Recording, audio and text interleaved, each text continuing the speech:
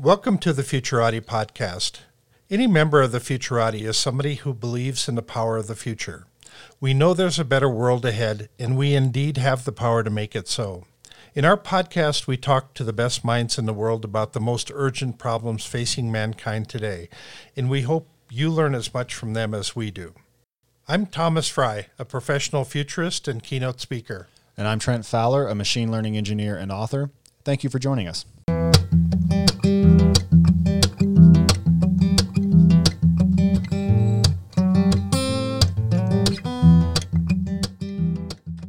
Good morning, everyone, and thank you for listening to the Futurati podcast. Today, we're joined by artificial general intelligence researcher Kristen Thoresen. Dr. Thoresen, thank you so much for being here with us. My pleasure.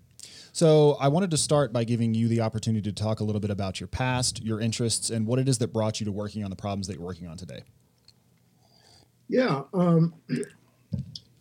If I wind back to when I was 12 years old, if I allow myself to go that far back in time to the last century, there was the summer when in the year when I turned 12 that I realized that the future would the future would bear some very important technological advances. And I had this very strong feeling that computers and robots might be very important. And that was really a defining moment in my life, because after that, a lot of my decisions were either obviously or not so obviously influenced by this, including my decision to study psychology and then to join the Media Lab, where I got to actually sit in the course with Marvin Minsky, which felt very surreal, because only a few years before I still remember a time when I thought, okay, by the time I will be educated enough to work on these very, very interesting problems, they'll all be solved, because obviously they are so important that everyone will work on them, and therefore, we'll have AGI. We didn't, of course, use that term, but we'll have, intelligent robots before I ever get to work on it. Little did I know it would be this far behind the predictions. Yeah, Eliezer Yudkowsky has got some panel discussions that he's done that you can find on YouTube, where he says that he continues to be amazed that there's so little attention on most of these problems, AGI and various other related things.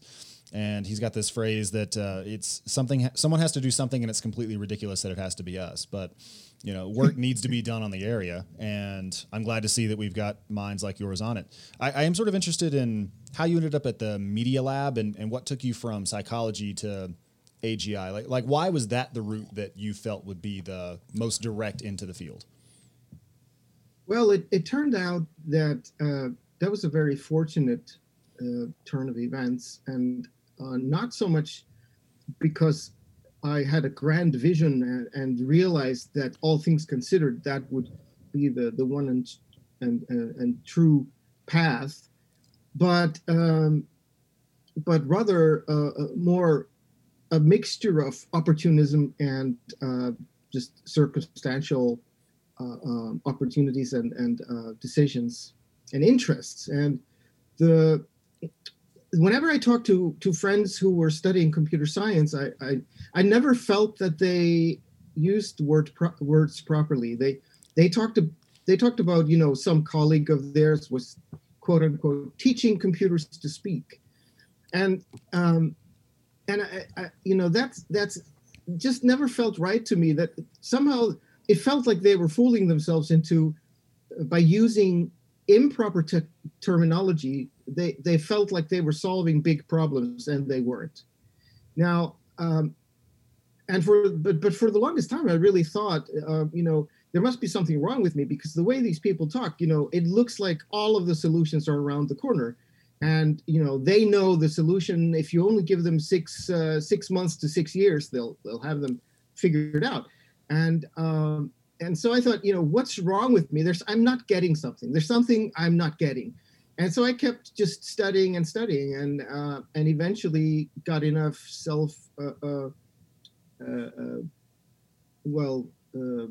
belief in myself that I realized, they were wrong and I was right. Of course, it all seems so obvious now, but for about 20 years, it really wasn't. When you have a whole field where the majority of the field is betting on the premise that if you have a machine that can play chess and win the world champion in chess, it must have general intelligence, then you just keep, and these are the prominent minds in the field, you just keep reading and reading, and like, what am I missing here? Why am I not getting it? What do you think it is that drives that lack of clarity on intelligence? Because I know what you're talking about. And way back in 1953 at the Dartmouth conference where they coined the term artificial intelligence, it was estimated that a dozen scientists working 6 months could build a fully general system. And you're right, there's this tendency throughout the history of artificial intelligence to assume that if X problem was solved, that would be equivalent to general intelligence. Why do you think it is that we're so bad at understanding the mechanisms of general intelligence? Yeah, I've thought a lot about that. I think it's at the bottom of it, I think it's a complex issue about how the human mind works, really, and but it's especially how societies work. Not to delve too deeply into that, but I think I can chop that into and shorten that into a couple of sort of thought nuggets for you.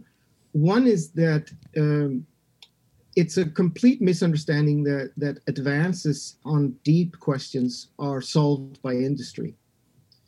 So essentially, you have only academia working on the hard problems, and only a fraction of academia are working on the hard problems with respect to general intelligence or AI, or real AI. As I like this term a lot, because you say real AI and everyone knows what you mean, because the artificial intelligence we have is artificial intelligence. It's not real artificial intelligence. And now you have a mechanism in academia that rewards the number of papers published. And I know people like to downplay this mechanism. It is a very strong mechanism. And over time, when you have it, it may not be so bad if you look at a period of, say, 5 or 10 years. But when you have 100 years of that, you realize that this is a molding apparatus that every generation essentially has a narrower view on what it means to be an academic, and how you pose your academic questions and how you put them together into publications. So when you reward publications that only publish the smallest possible delta, then you never have then you have a system that discourages taking long periods working on the really hard questions.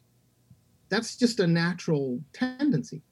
So that is, I think, a really very strong mechanism. And I don't think, and it's not just, when you hear that argument, you tend to think about your peers and your own career, and maybe it spans 10 years, maybe it spans 20 years, maybe, as in my case, it's already 30 years, or even more. But it doesn't really do it justice. You have to think about this as a long-term grinding machine. So this is a really strong mechanism, I think, that has that effect. The other is the complete lack of interest in academic research in systems. And I know I'm rounding that down because, of course, there is some interest in that. If you look at, for instance, engineering and biology, there's not a chance in hell that they can actually do their work without thinking about systems, complex networks of interacting factors. So, of course, I'm rounding down, I'm simplifying, I'm drawing a cartoon.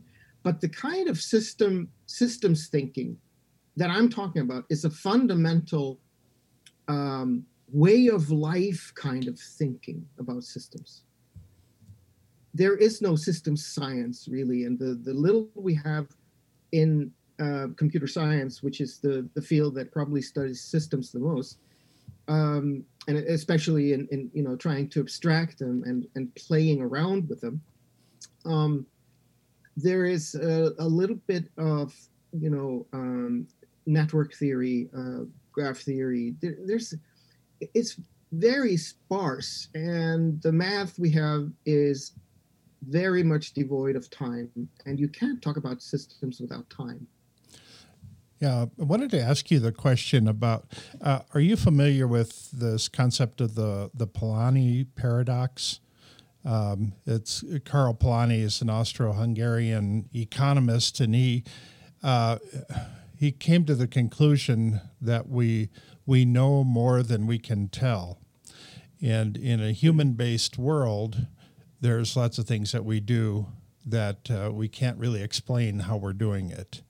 If we're teaching somebody how to dance, as an example, that's really difficult to explain all of the things that are going into that motion.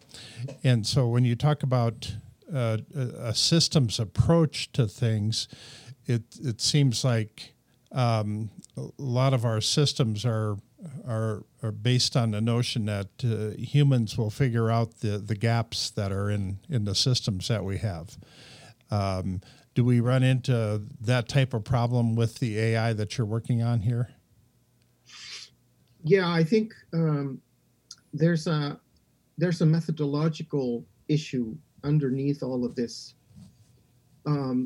which you could think of as a third reason for some of for this situation we're in with respect to solving AI, if you could call it that. And that has to do with the assumptions that the scientist brings to any problem. The assumptions essentially paint the scope or delineate the scope of what is possible for or what the scientist could possibly hope to address in their research. And if the scope is too narrow, for a complex nonlinear system, then it can never address more than a part of a system. And if you have a system, it's sort of, let me just paint a picture. If you had aliens come to Earth and they've never seen an internal combustion engine, and they bring their assumption that it's got everything to do with electricity. And they may figure out the spark plugs, and they may figure out some parts of it. And they try to put this, an engine together from scratch, using that. But their assumptions basically limit them to only explaining part of the system itself. So they can't put it together completely.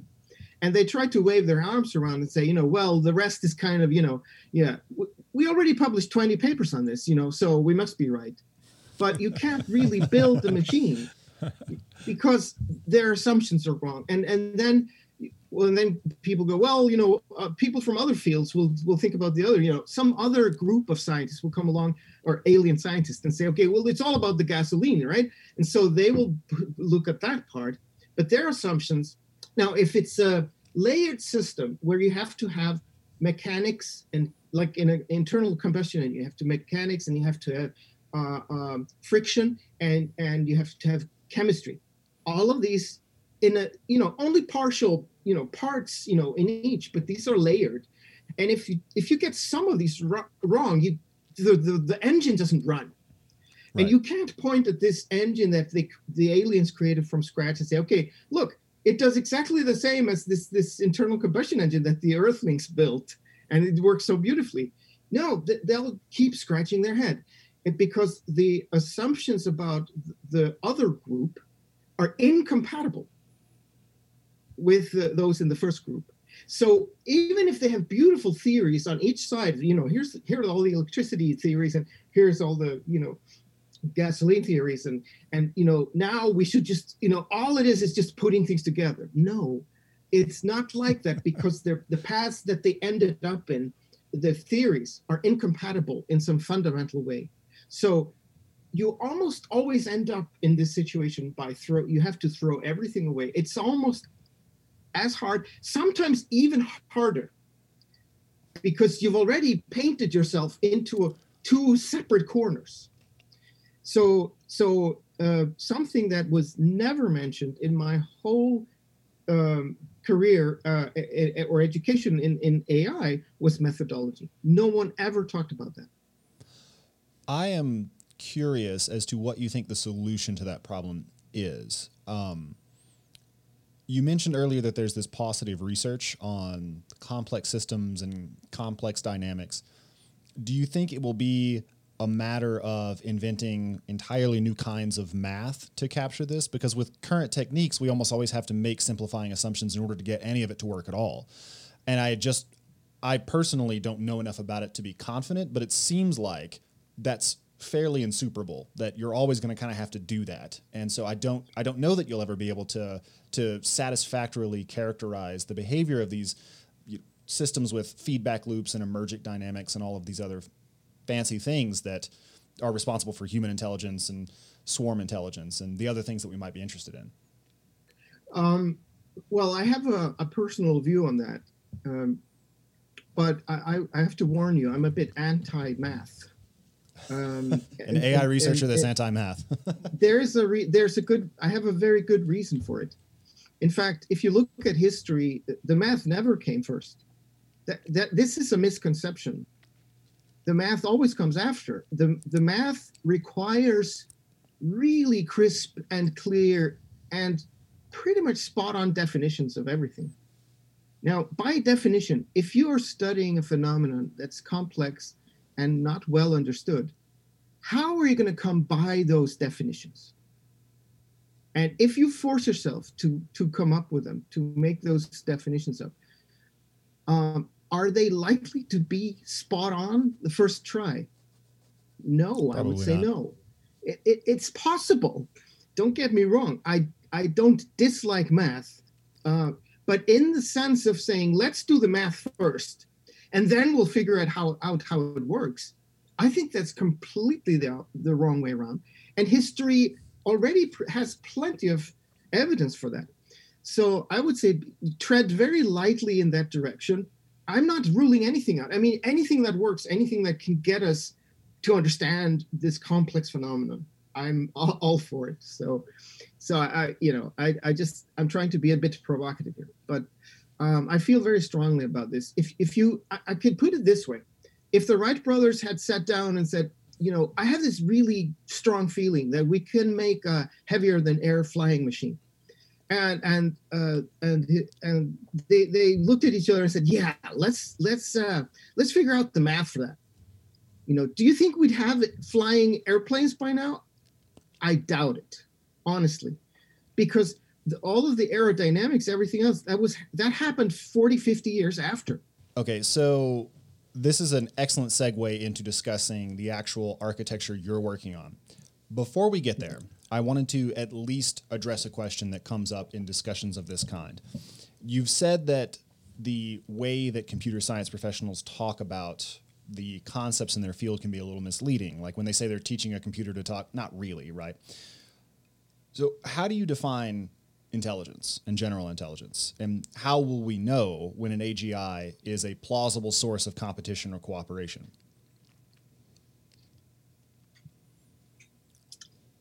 I do think there are some features of intelligence that most people will agree on. It's very hard not to call real, quote unquote, intelligence when they see it. And so I do wave my hands a little bit when I say, you'll know it when you see it. But there's actually some work behind that. That I could maybe describe very briefly. I'm a big fan of Pei Wang's definition of intelligence, which essentially isolates. it does a very clever thing that no one else really does explicitly, and that is it separates novelty and creativity out of the intelligence equation. And we call a lot of things intelligent when people do it, including playing chess and learning chess and coming up with ideas and so on. And his definition kind of hammers the point home that if you know how to do something, it doesn't really require intelligence because, well, you know how to do it. And so you could say, if you think in a bit of a caricature way, you already have the ingredients for an algorithm for it. So what is it that humans do that you couldn't really take out at all, without essentially gutting the concept of intelligence, and that is coming up with these ideas, coming up with an algorithm, coming up with a way to do something, solve a task or perform a task or solve a problem, finding a solution to something where even people don't even know if a solution may exist. So this, I think, kind of cuts at the very heart of general intelligence. A couple of years ago, I wrote a paper on the concept of having a need for measuring how smart artificial intelligence is, and thinking about horsepower as a way to measure electric motors. Could we use an equivalent to human intelligence, come up with a unit called one human intelligence unit to measure how smart artificial intelligence is? And so then you go into a robot store 20 years in the future, and this robot's rated at 0.45 HIU, and then the next one is rated at 2.0. So it's twice as smart as most humans. And so then you would know how much horsepower your robot had that you were buying.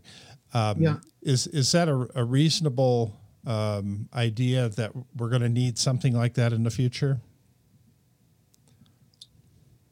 I don't think we need it. I do agree with the idea that we need ways of measuring progress and performance. In particular, I think what we're missing is a way to measure the performance of learning, the process of learning. So there's a huge difference between a neural net that's being trained, quote unquote, and a dog trainer that's training a dog to do something. So, it's a long list of differences, what's happening there, including the fact that we know that the deep neural networks don't learn in a very biological way. There's not a chance in hell that this is what's happening in the dog's mind or brain. Mind-brain, it's hard to separate it, when you have wetware. But we know that that's not the way it happens. The dog seems always ready to learn, although dogs learn more or less mostly by reinforcement learning, which is the simplest way to learn. Now, learning by observation, learning by linguistic instruction, and so on, these are more sophisticated ways of learning. Learning by reasoning. Humans do all of these things. It's hard for us to say whether they're very clever at it or not, because we don't have anything to compare. We just have individual humans. We can compare them, but that's not a really scientific. That's a statistical way. And that's basically how psychology has done it. Let's just put everyone on a normal curve and put 100 in the middle. Yes, we do need ways of measuring. So I'm not saying that, but I don't think necessarily we have to. We don't necessarily need something as clear and clean cut as horsepower or wattage or amperes, friction, etc., voltage, these concepts. I think if we get there, and it's not out of the question that we will, it will be a decomposited concept, just like in physics. You won't have three terms. I think you'll probably have 5 or 7, some odd number. So I'm just joking, but it won't be. It will probably be more dimensions, is what I'm getting at here. So in terms of the underlying mechanism of intelligence, where do you come down on the debate between the folks who think that there is a general factor underlying it all, and the people who think it's a billion different submodules that are sort of stitching together an answer? There's definitely a general factor in that, or should I say there's probably a general mechanism or a small set of general mechanisms that play together, and depending on how they're rigged and how their parameters are tuned by birth and also by learning, because humans develop, there's a period before which we can handle double negatives, for instance. 5-year-olds cannot handle double negatives, and then 7-year-olds can. So this is very interesting. But there's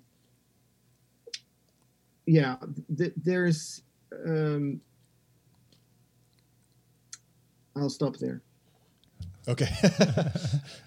There's a whole cliff you can. I could go on for a long time. Yeah. Okay.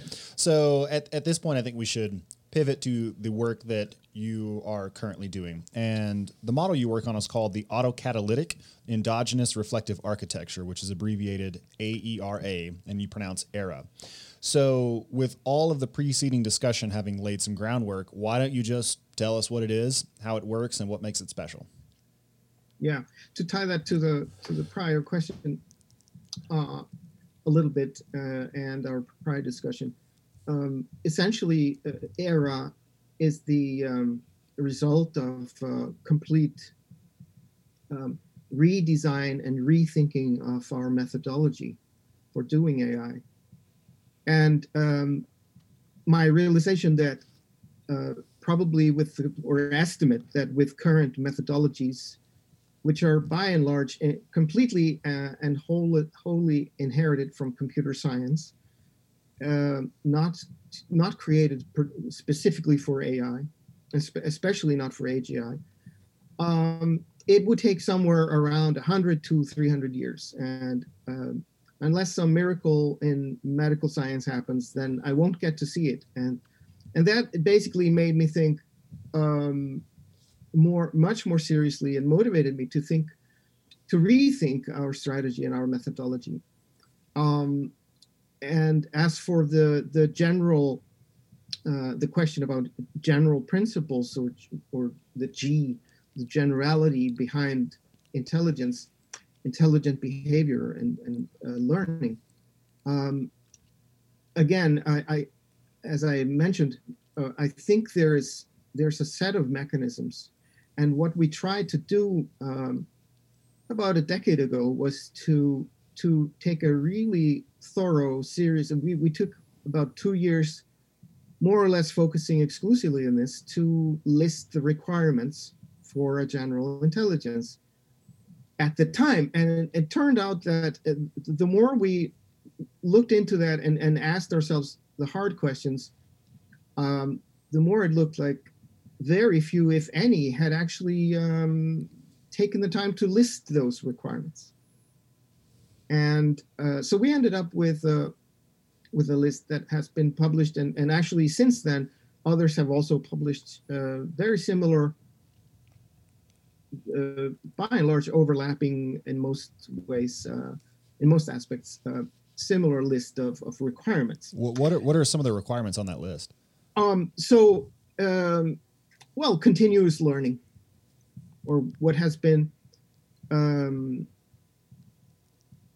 the field of AI and I suppose now I have to say and machine learning. But to me, machine learning is just a machine that learns. I don't look in the rear view mirror when I define terms. I define terms according to their utility for dealing with unanswered scientific questions. Sure. So I say, I don't have to say machine learning when I say AI, because an intelligent machine will always have to be able to learn. But what kind of learning would it do? Well, it should be able to learn at any time.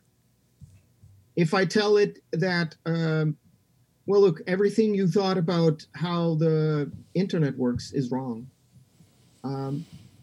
that should allow it to put a minus sign in front of the complete set of everything it knows about the internet. And that is the caricature again that I'm painting there. My point is basically that most of the approaches that have even addressed the issue of general intelligence have had trouble with that kind of incremental, specific, or scope-related new information that changes what you already know. And so a machine of that sort will also actually have to weigh this information, this new information, the validity of it. So it shouldn't only have the opportunity, if it really truly believes me when I say that everything it knows about the internet, it thinks it knows, is wrong. It shouldn't only be able to basically, quote unquote, invert all of that, or basically mark it as potentially wrong. It should also be able to evaluate what I mean by that, and depending on how I use words and how I've used words before, and am I prone to exaggeration and to exaggerating? And if I'm and if so, when I tell someone, everything you thought you knew about cars is wrong, if I read an article or see an article with that title, I don't think oh, that's someone working at the New York Times. And of course they must be right. So everything I know about cars is wrong. No, I don't. That's not how I interpret that. Right.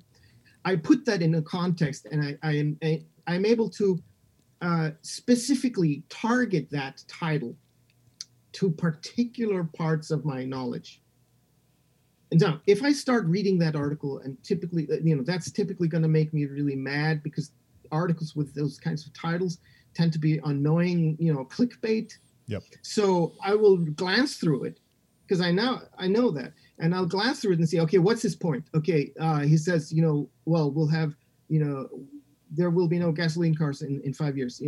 How, first of all, he did not know that I thought that they would still continue to be around, and secondly, I think he's probably wrong. So it's this, and in AI, this kind of ability has been called meta knowledge, mm-hmm. and you have a handful of articles on meta knowledge each year. It's a handful. I mean, you can count it on two hands, pretty much. Our conclusion was meta has to be part of the complete package. Otherwise, we won't have a system that is not capable of meta anything. And we think, we'll engineer in later, will not have the ability to do cognitive development. And if it can't do cognitive development, it couldn't possibly match anything that humans do. Yeah, so it sounds like what you're describing is a reinforcement learning system with some kind of dynamic concept ontology. Each concept, each node in which is tagged with a probability based on the trust that it puts in the source, with maybe a front end that handles natural language processing.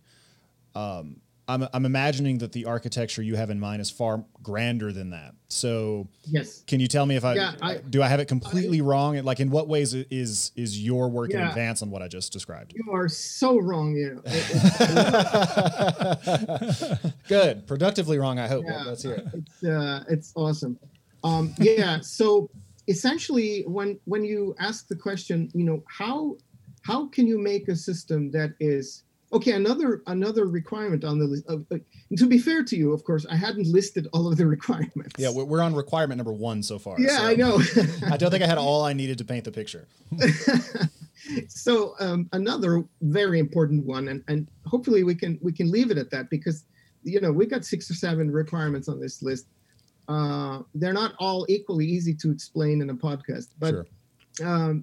But a second one, and very important one, is domain independence. So this system should be able to learn pretty much anything and everything, independent of what kind of data it consists of and how it's presented. Now, of course, there will be differences. As we know, humans have an easier time learning certain things if they're presented in one way versus another way. Yep. It's not so hard, actually, to make learning hard for humans. So we shouldn't expect to discover like some completely data format independent way of learning. That's not the point we're making. The point we're making is that there shouldn't be like a huge difference between how this system learns language versus how it learns anything else.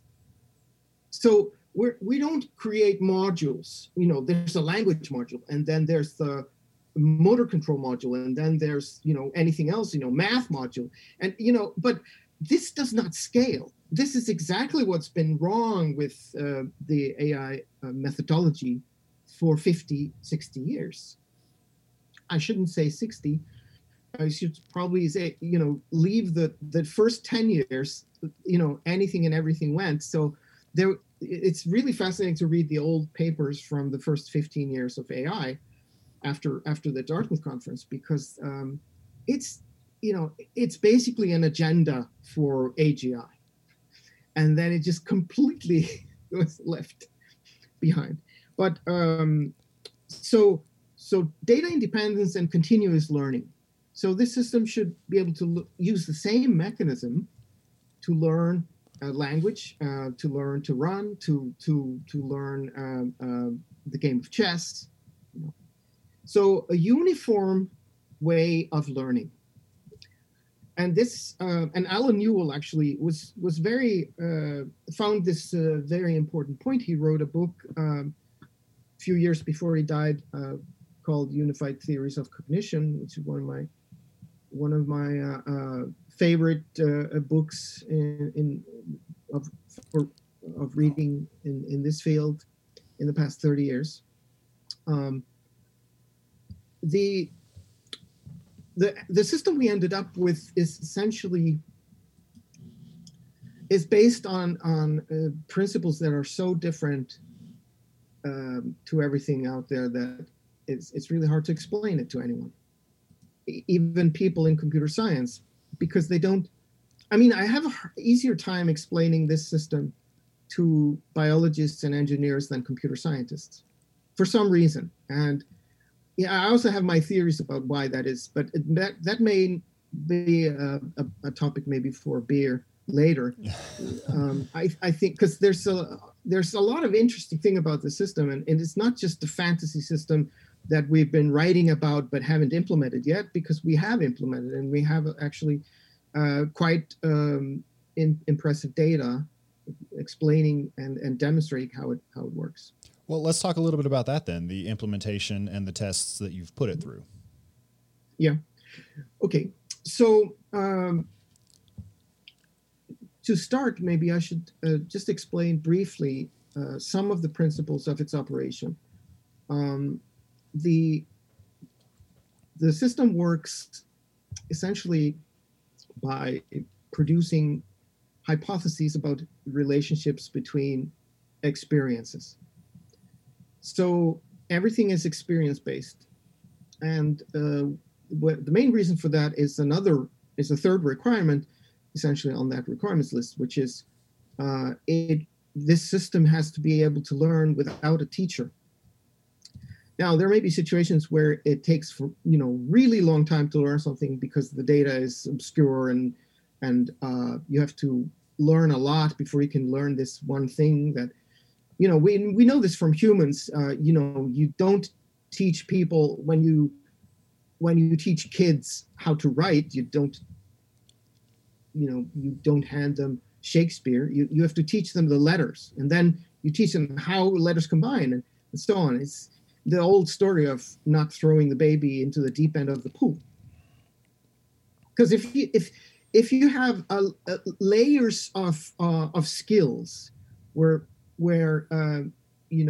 even if the top layer is really simple, it requires all the other layers below it. You can't jump there immediately. So this is a requirement that the system has to be able to learn on its own without a teacher or tutor, and or external reinforcement or anything like that. So that means it needs to be born with a seed, cognitive seed of some sort, that drives the learning. Because if it doesn't have any drive at the beginning, it's not going to do anything. It's just there's no difference between it and a rock. So already right there, we have a very different system. Now, what's going to be in this seed? Think of a plant. The plant seed or seed for a tree. It must have some way of sensing the right conditions to sprout. Because otherwise, if it's sitting on my desk and it just starts sprouting, it's going to die essentially because it doesn't have the ingredients that it needs for growing. So it has sensors, it has already data, it has assumptions built in about the environment that it's put in. It has assumptions that if it doesn't sprout, it's going to be in a dry place and so on and so on. Now, these are, of course, chemical, much more so than we're talking about cognitive and, the cognitive equivalent of this. But it's the same principle hold, the same idea. So what's going to be in the seed? Well, we in Arrow, you can actually have anything from something very primitive if you wanted to learn everything from scratch. But you can put in stuff if you want. You can tell it stuff. You can specify certain circumstances in the seed, and you can also tell it that when you learn something that's better than what I told you, get rid of that. And so that's a very different system. And now it grows from a seed, and it grows by experience. So it does something to the environment, and something comes back, and it experiences life. That data is coming in incrementally, just like in nature. You can't be everywhere at the same time, at all points in time. You're fixed in time, and your sensors are limited to that point in time. Now, you may have wide-angle cameras for eyes, but you have to point them somewhere. So you're not sensing everything for every point in time. You're actually limited to this trickle. And this is for every world where the amount of data is vastly larger, in fact, infinitely larger for the physical world than your processing capacity. So that's going to be a fact of life. That's always going to be the case. And if you want to do human level intelligence, it better handle that. Okay. You've been talking a lot about the capabilities list, and I wanted to ask the opposite side of the equation. When people hear about artificial intelligence, they're wondering how it's going to invade their lives. Am I still going to have a job in the future? And so when we talk about the capabilities of artificial general intelligence, do you also have a list of the limitations of things that it can't go beyond? Or is that kind of a fuzzy gray space that we haven't clearly really defined the limits yet? Yeah, I can say something real quick about that. Essentially, we don't have clear enough ideas about how to make human level intelligence to even begin to list the potential limitations that those systems will eventually have when we get there. I find it very unlikely that we will want to replicate humans. I agree with Steven Pinker there that he puts it very well, actually, in several of his writings and interviews, that if you want to make a shovel, you don't make it in the shape of a hand, because we have hands. We don't need to make shovels that look like hands and are exactly the same size and the shape. We need shovels that are different from hands, right? So yes, I can dig with my hands. That's great, and in some cases that's the right thing to do. But in most cases where you need to shovel anything, you need something that's different from hand. And so that's how our AIs are going to be. And this is completely besides the scientific question of how does the human mind work. And I really do think that the ultimate, Richard Feynman said, if I cannot build it, I don't understand it. And so I think he was right. That is exactly why, one of the reasons why we want to make AI, because it's the strongest mechanism for really making sure that we do understand how the mind works. The principles of a human mind, and any mind, in fact.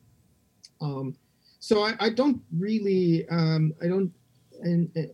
enjoy those discussions very much, because because I'm most interested in how does this work, the mechanisms of how it works.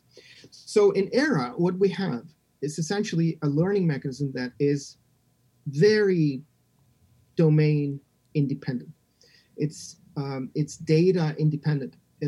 It works on any data, and we have essentially demonstrated ERA learning how to do an interview in a real time. So here's the fourth requirement: real time. It has to be able to handle time, and has to have some level of grounding in the passage of time. We call it real time. I don't agree with engineers who say, well, define real time for me. Is it 1 microsecond, or is it 1 millisecond, or what is it? What's real time? Now, real time means that up to a point, you can be bound to an external clock. So there are limits to that. Of course, there are limits. The speed of light is a limit. That's clear. Sure. We're far from that, but we're basically saying, if you have an AI that's real time, and let's say it's general enough that you can talk to it. You could say to it, I want you to be downstairs in 5 seconds, and it could tell you, I can't do that.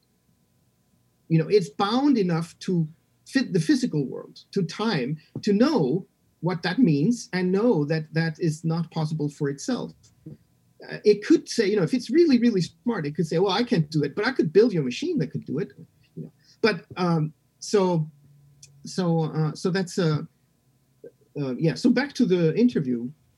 Essentially, we chose this a real-time interview, one-on-one interview, to demonstrate how general and how bound to the physical turn of events, time series, this system can work. And it essentially, in about 20 hours, it learned to take an interview of an expert in recycling. So it observes two humans doing an interview on recycling. And after it had observed this back and forth for 20 hours, it could actually do a real-time interview in either role. That's not really interesting. That's not impressive if I don't tell you what we told it up front. What was in the seed of that learner? Well, it was a very, very small seed. Essentially, it was about 3 pages of code, and wow. very generally, for instance, we did not tell it anything about grammar. We did not give it a vocabulary. We did not tell it that an interview consists of questions and answers. Instead, actually, what we told it was its goal, and the goals of these, its goal is to learn, and the goals of both of the interviewer and interviewee. What's the goal of an interviewer? It's to get the interviewee to talk. And what's the goal of an interviewee is to please the interviewer. So if it doesn't have natural language, you didn't tell it anything about grammar, how do you specify the goals? What does that mean? Yeah, so one of the top level drives in a machine like that has to be bound in some way to observable variables. Okay. So, because then otherwise it couldn't bootstrap itself. Sure. So we did it in this demo. We did it this way. We said basically the goal of the interviewee is to please the interviewer, and the interviewer is pleased when the interviewer nods. Okay. It's one way to know that the interviewer is pleased. And I see you're nodding. I'm nodding, yes. Yeah, So, we're not nodding off. Now, so we had 5 drives like that of similar kind as examples of how you can observe evidence of something. Okay. And everything else, so those are top level drives, and everything else is derived from the learner. It basically looks at this data, this real-time data. It's observing the data back and forth between we did it over like a Skype connection or a Zoom connection, like we have here, where instead of you seeing my pixel image, you would see an avatar. So we drove a virtual environment basically from the motions of the humans, and speech is just going through a speech recognizer and a prosody analyzer. So all of the behavior of the participants is digitized, but it's real time, and so that the ERA agent can intercept the data flow and learn from it. So so that's essentially that system, and to give you some examples of sentences, that it had to figure out how to not only to interpret but also to generate, because it could take either role. The interviewer asks the interviewee. You've got sort of a similar situation as you have here. He points to an object on a virtual table and says, "Tell me about this object." And the interviewee, who's an expert in recycling, picks up the object, let's say, and says, "This is a cardboard box. Cardboard can be recycled. It's made of fiber," and so on. And tell me more, maybe, and so on. So this back and forth happens, and we didn't tell it either about pointing gestures and or turn taking or any of that. It had to infer that from the top level goal and the data that it gets. So I'm interested in the underlying mechanism by which learning happens in this system. So I'm a machine learning engineer. And when I say that a linear regression learns, what it means is that it minimizes some cost function or maximizes some utility function, or a reinforcement learning agent has to devise a policy that allows it to accomplish a goal in the presence of certain constraints. So what does learning look like in ERA? So it's getting this stream of data. Is it building concepts? What is it trying to maximize the amount of nodding? Because that could be hijacked, obviously, as a reward channel. Yeah, you could call it concepts, but essentially it's maybe a bit more granular than that. What ERA does is it it is an implementation of a theory of pragmatic understanding. So I have a theory of pragmatic understanding that essentially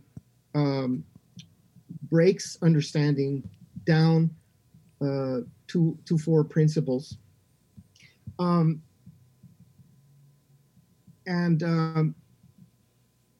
Once you have that kind of a knowledge representation, you can predict things. That's the simplest one. You can use the knowledge to get things done.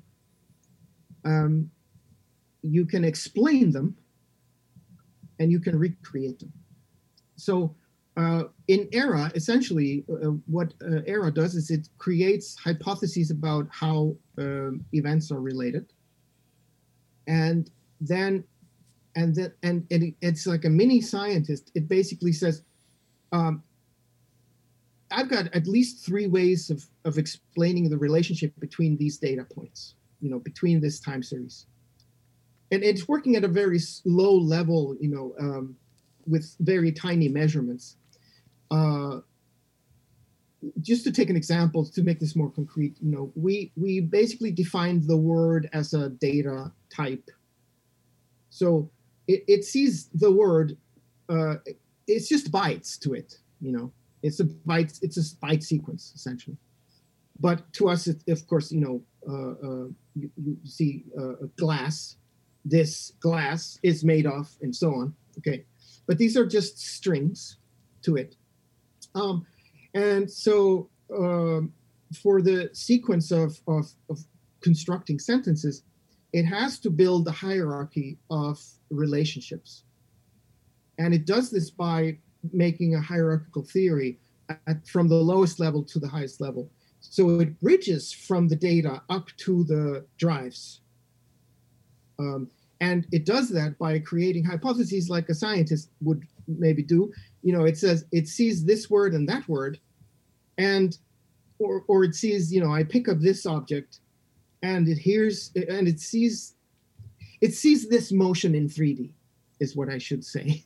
So to bring you down to its level, and it sees around a similar time the word glass, and it creates a hypothesis that either one of these causes the other.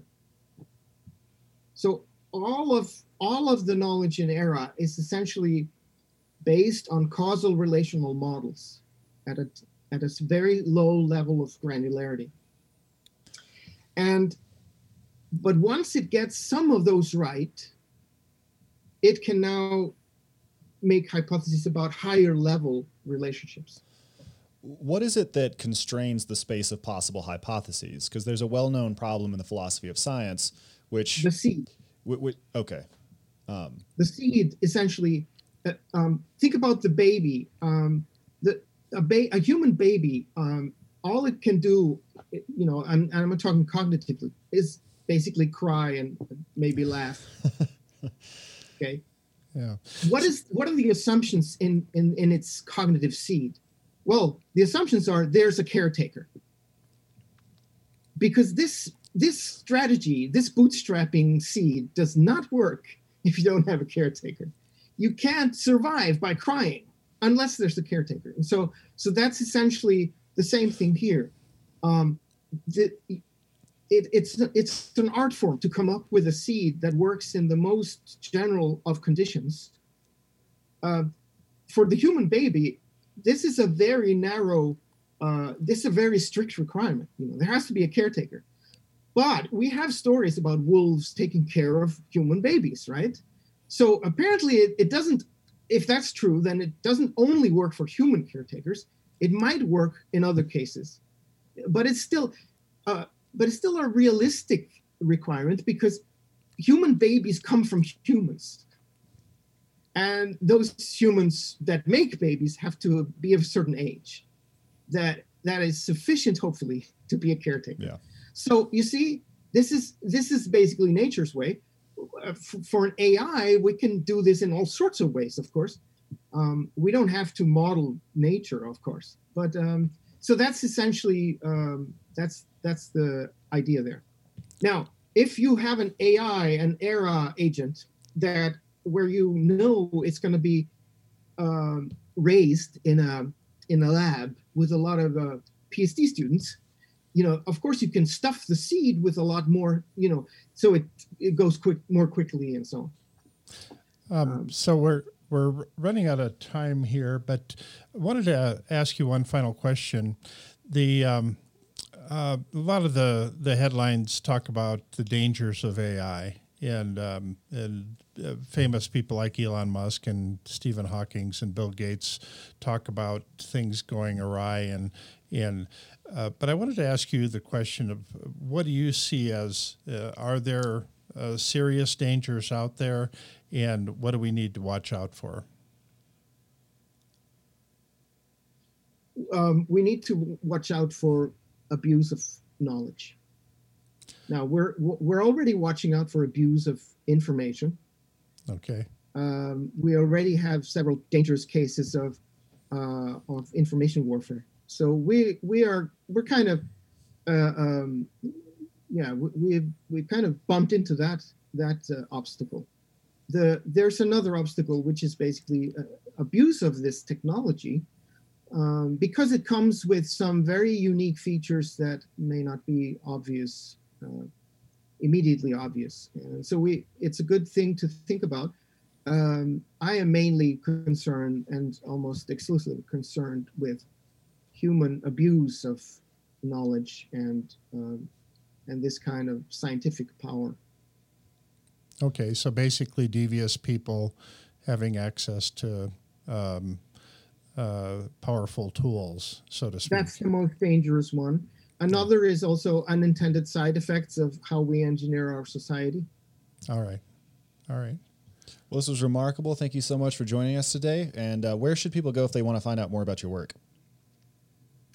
So I founded this AI lab at Reykjavik University called CADIA, Center for Analysis and Design of Intelligent Agents. So you can go to cadia.ru, reykjavikuniversity.is, and see that.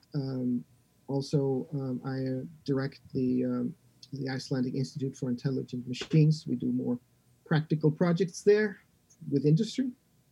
So that's another. But, my publication list, I think, is probably most relevant to this interview. Oh, very nice. We will direct people to those resources. And thank you again for being here. Yeah, thank you. This has been great. Thanks for inviting me. Thanks. It's a pleasure. This podcast is a part of the C-Suite Radio Network. For more top business podcasts, visit c-suiteradio.com.